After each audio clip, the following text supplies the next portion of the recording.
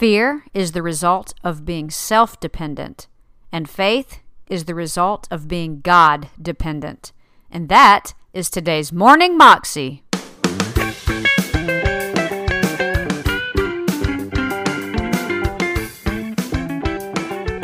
Welcome to the Morning Moxie Show. I'm your host, Alicia Sharp, and today is John Maxwell again, and he is finishing up the message that we started last week about feeding your faith and kind of getting rid of your fear. And the secret to feeding your faith, he shares with us, is gratitude. Here's John. How do people feed their faith? Okay, we talked enough about the fearful people. The people feed their faith. Let me tell you what they do. They do the opposite of people that feed their fear. Let me give you an example. Fear causes us to forget the good things God's done for us. Faith causes us to remember the good things God has done for us. Totally opposite. You show me a person of faith, and they'll tell you, oh, I remember when God did this for me, and oh my gosh, God did that for me. And I'm telling you, there was a time when God, and they're always, they just know, they remember, look at what God did to me. And they just are, they're constant, they have an attitude of gratitude.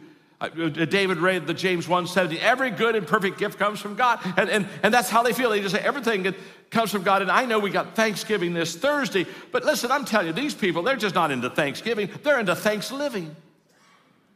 It's something they do all the time. This is something they do every day.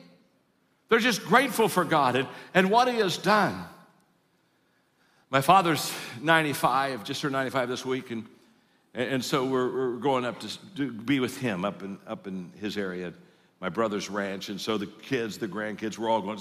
It's kind of good. Dad's still doing good, but he's just not quite as strong as he was. In fact, he was chaplain of the assisted care living, and he's got some lower back issues, and so he had to give it up. He had to give that up, and so Margaret and I were with him for last week for Sunday. Last Sunday we were up there.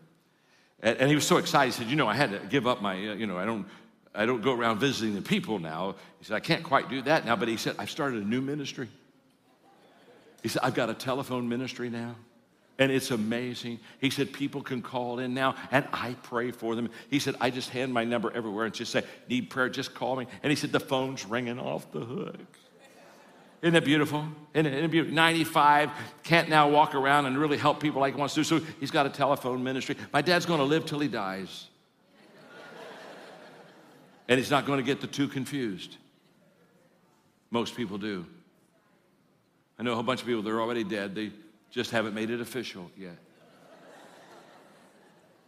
And people of faith, what do people of faith do? People of faith, they remember the good things. They remember the good things that God, and attitude is contagious. Isn't that true? Birds of a feather flock together.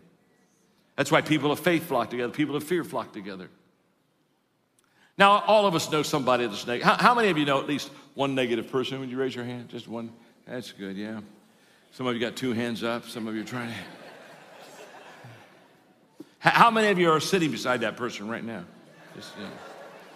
Okay, don't. That second question is an IQ test. Okay? Now, here's how faith and fear works. See, we never get rid of all fear. We have the negative and the positive within us. And the one that wins out is the one that's more powerful. If fear is stronger than faith, fear will usually win out. If faith is stronger than fear, faith will win out.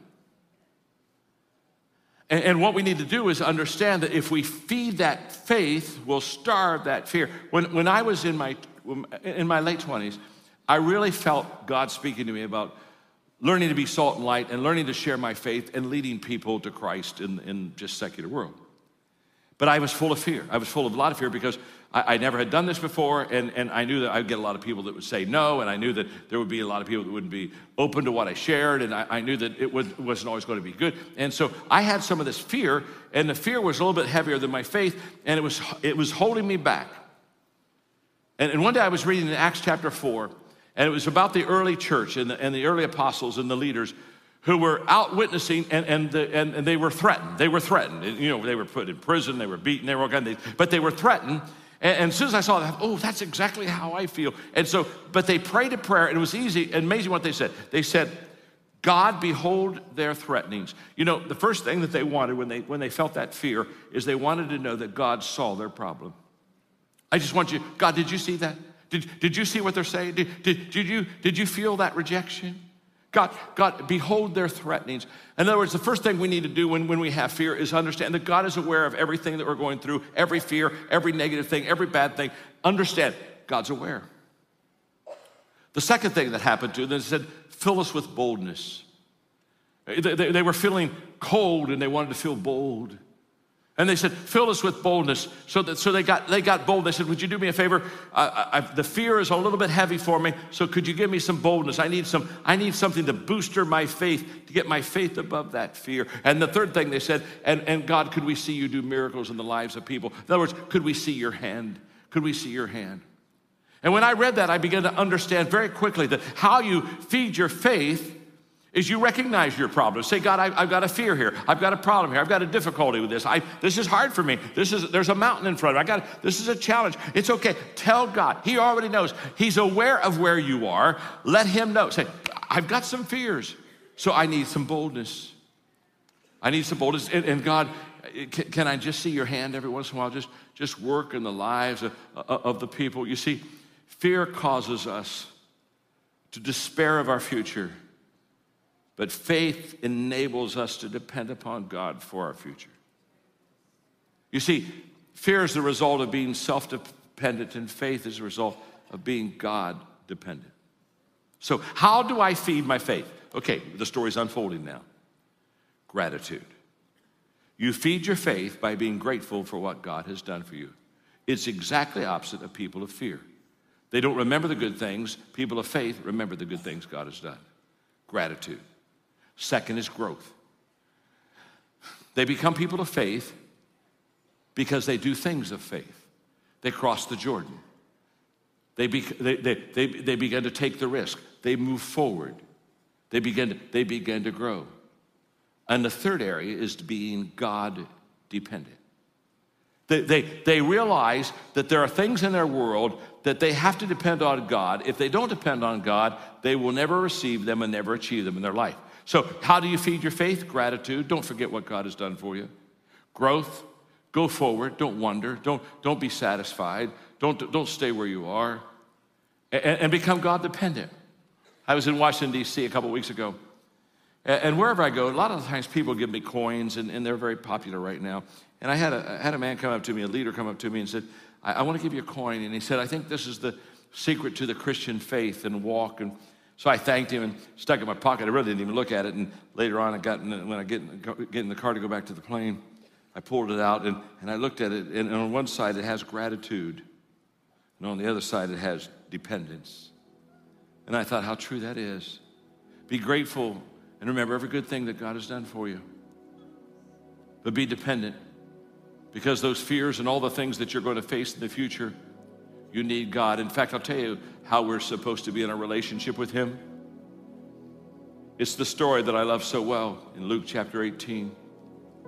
People brought babies to Jesus, hoping that he might touch them. And when the disciples saw it, they shooed them off. Jesus called them back. Let these children alone. Don't get between them and me. These children are the kingdom's pride and joy. Mark this, unless you accept God's kingdom in the simplicity of a child, you're never going to get in. What is a child? A child is dependent on God, dependent on a parent. When I was young in my ministry, there was a passage of scripture that bothered me, and I wrestled for probably 6 months, I wrestled with God over this. Jesus said, without me, you can do nothing. And I couldn't figure that verse out because I said, man, I don't mean this unkindly, but I'm doing a lot of things without God. And I'd make my list. I'd say, God, I did this, did this, did this. I wasn't trying to be aloof. I wasn't trying to be arrogant. I was having a hard time. Without me, you can do nothing. And then one day, I learned and sat at his feet. And he said, what that means, John, is without me, you can do nothing of eternal consequences. There's nothing that is going to be eternal that you can do. You have to depend on me for every eternal thing. And because I'm a person of eternal values, I every day I basically pray this kind of like this: declaration of dependence with God, and I basically say, I don't know who I'm going to see, I don't know where I'm going to go, I don't know what I'm going to be interacting and who I'm going to be acting with, but God, here's what I want. I want you to do eternal things through my life today. I don't want to do wood, hay, and stubble. Wood, hay, and stubble, I know that's what I do. That's what Maxwell does. I want to do the eternal stuff. I grew up with a plaque at our home that said, only one life, it'll soon be past. And only what's done for God will last. And when you learn to lean on Jesus, do you know what he tells you to do? Lean harder. Lean harder.